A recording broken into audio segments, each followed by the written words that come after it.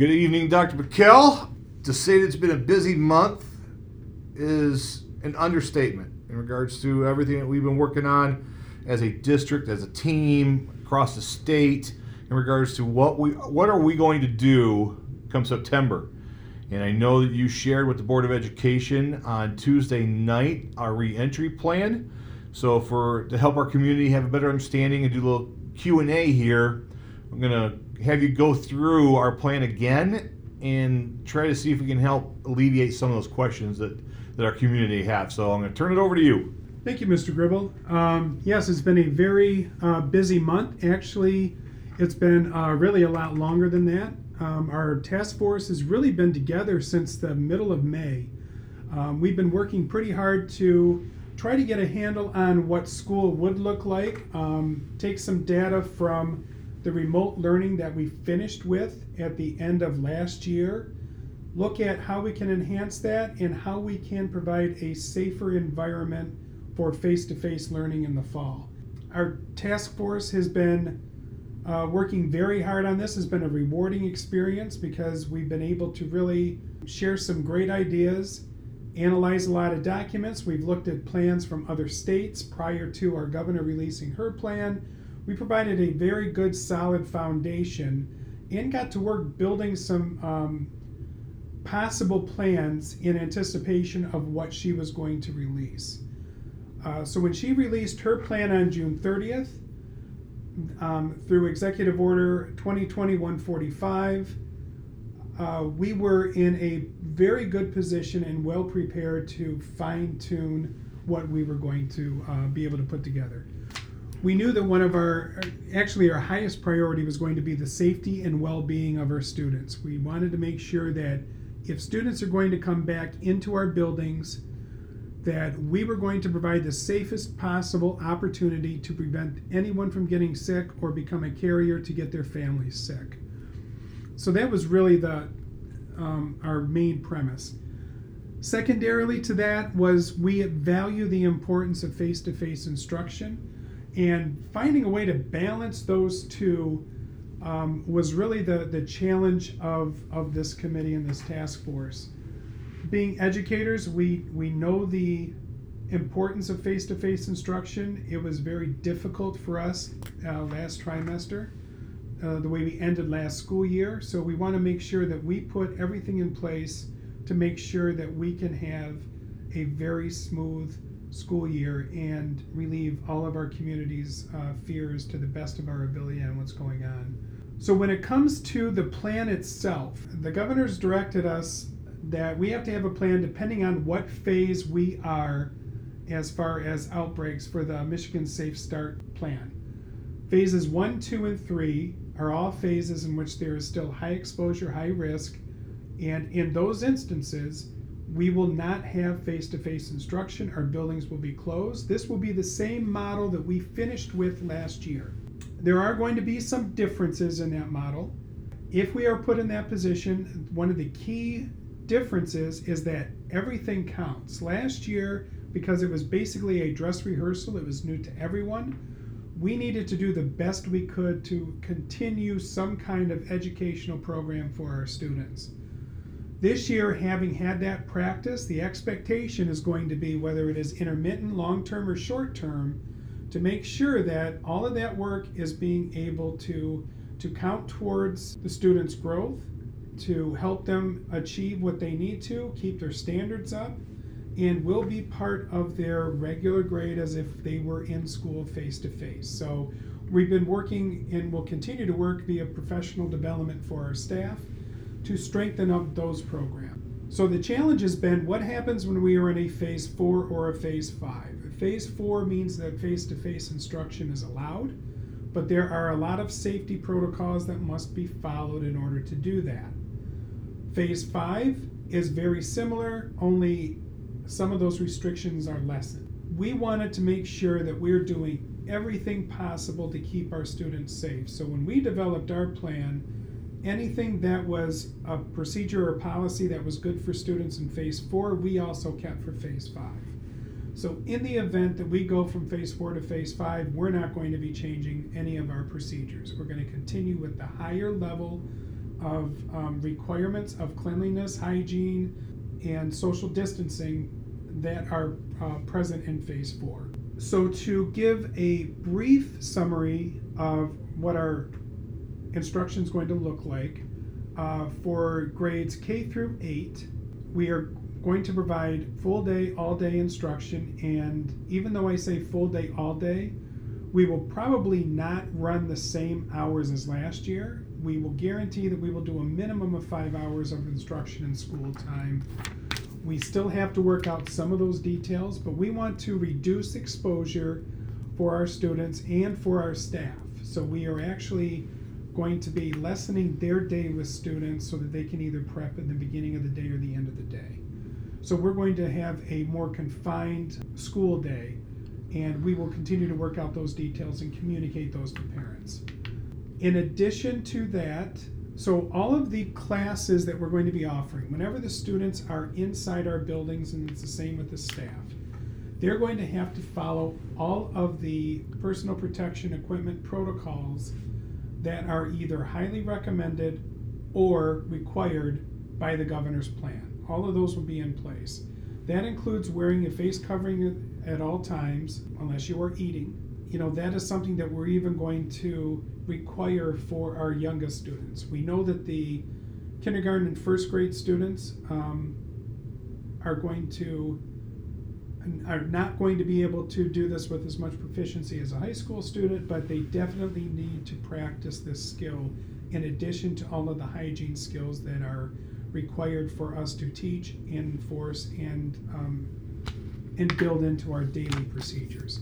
The younger students will most likely be wearing a face shield instead of a face mask. We're going to be communicating to the parents what those shields will look like in case they want to bring one for their own child or provide it for their child. But those things are going to be required for everyone that is inside our buildings. All of the research that we are showing or being shown specify that if people are social distancing and they're wearing face masks or face shields, the spread of the virus is greatly reduced. That is something that we are going to take seriously. We are going to enforce for anyone that is inside our buildings. For our elementary K-5, we are also providing an option for families if they would choose to have a alternating day model. What that would look like is parents can choose like a Monday, Thursday, and alternating Wednesday model, or they can do a Tuesday, Friday, alternating Wednesday model. This further reduces the class size. It basically cuts them in half. The trade-off for that is that you have half of the instruction. So the mindset is with half of the instruction and half of the students, a more intense educational program can be provided. And that is to help reduce exposures for families that is their preference, or they can accommodate those things, at home. Knowing that the other half of that time, they're going to be at home with their child, helping them with their work and their homework and everything else. It is not going to be a remote learning session like we had at the end of last year, to where there is going to be a Schoology conference or a Zoom or something like that. They will be assigned their own work and be expected to keep up with that. That option is not available for the middle school. And I want to go back for a minute, back to social distancing. In addition to the personal protection equipment requirement that we're going to have inside and the additional cleaning protocols that we're going to build in, we are staging every classroom to where appropriate social distancing is available. We are doing a minimum of 6 feet between center of desk to center of desk to make sure that everyone is of appropriate distance. That will determine what our class sizes are, and that will be an expectation. If for some reason we have a capacity higher than what a 6 feet social distancing will allow, we will do everything we can to balance those classrooms or to communicate to parents that we have this situation and encourage them to take other options. So, and I know something that we've talked about as well, especially if you look at some of our, you go in the upper L, we're also talking about with those classrooms, because traditionally we had some students traveling from classroom to classroom, from teacher to teacher. I do believe the plan is that the students are going to stay within their cohort, they're going to stay in that room, and the teachers are actually going to be the traveling to help limit restrictions or limit exposure. Am I correct? Yes, actually, that is something, and thank you for bringing that up.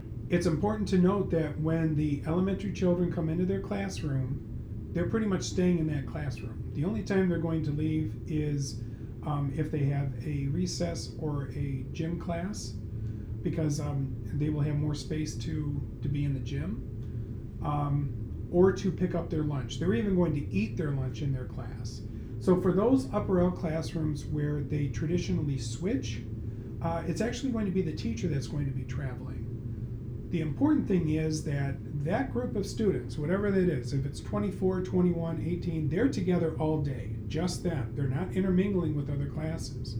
This is something that we were very serious about, reducing that exposure. It doesn't do us any good to do all of this work and then allow the kids to intermingle. So that is something that for the elementaries we're very, very particular and cautious about, and that's something that is going to be followed through with.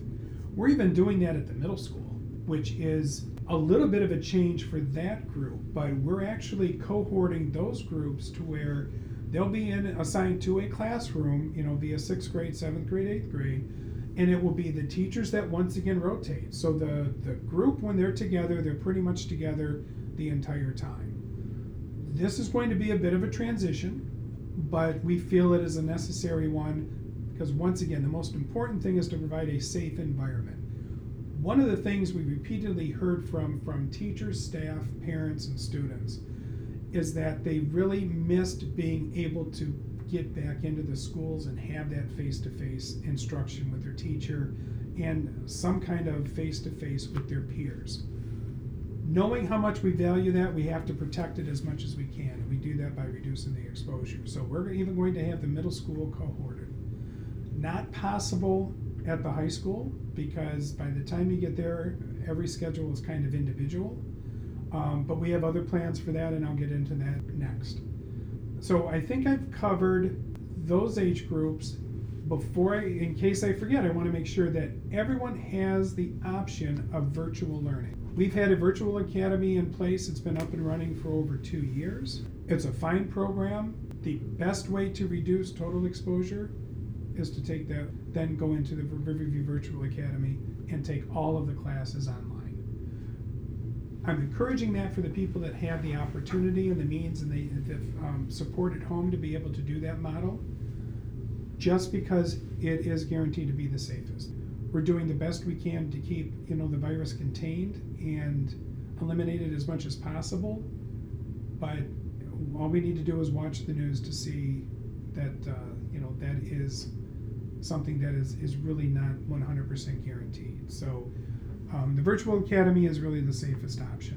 When it comes to the high school plan, because the class sizes, the physical spaces are the smallest, and obviously the students are the largest, the only way that we can do a safe face-to-face environment is really to cut those classes in half. And in order to do that, we have to cut down the class time in half to be able to balance. So this is typically how a college runs as well. So that's why I said, we're running a college model. When you get to college, you don't go to class every day. Twice a week, 3 times tops. The rest of the time, you go in there, you get your instruction, and then you're working independently on your work. That is how we're going to set that up. It gives us a great deal of flexibility at the high school, because we have a lot of students that are enhanced dual enrolled. They go elsewhere for the career technical education courses. This allows us the best flexibility to really squeeze those things in and allow the students to continue on their program. A couple of other changes. Last year, the middle school, we ran 7-hour instructional hours a day. We're reducing that to 6. So the students will not have to take 7 classes, they only need to take 6. At the high school, we're going from 6 to 5. Knowing that we have enough challenges this year, we want to make sure that we are doing everything that is manageable for the students to be successful. And with that model, if a student is academically prepared and can handle it, if they want to take that 6th class, RVA is available, or remote learning type model is available for them as well, correct? Yes, they can supplement their schedule with any online class. And there is a very large catalog of not only core classes, but also elective classes. So if that is something that they need for their individual program or something that they have an interest in, that availability will be there for them. So we put a lot of thought into providing a program that is going to be flexible, manageable, and provide the best educational program for our students. And that is really what we put out there.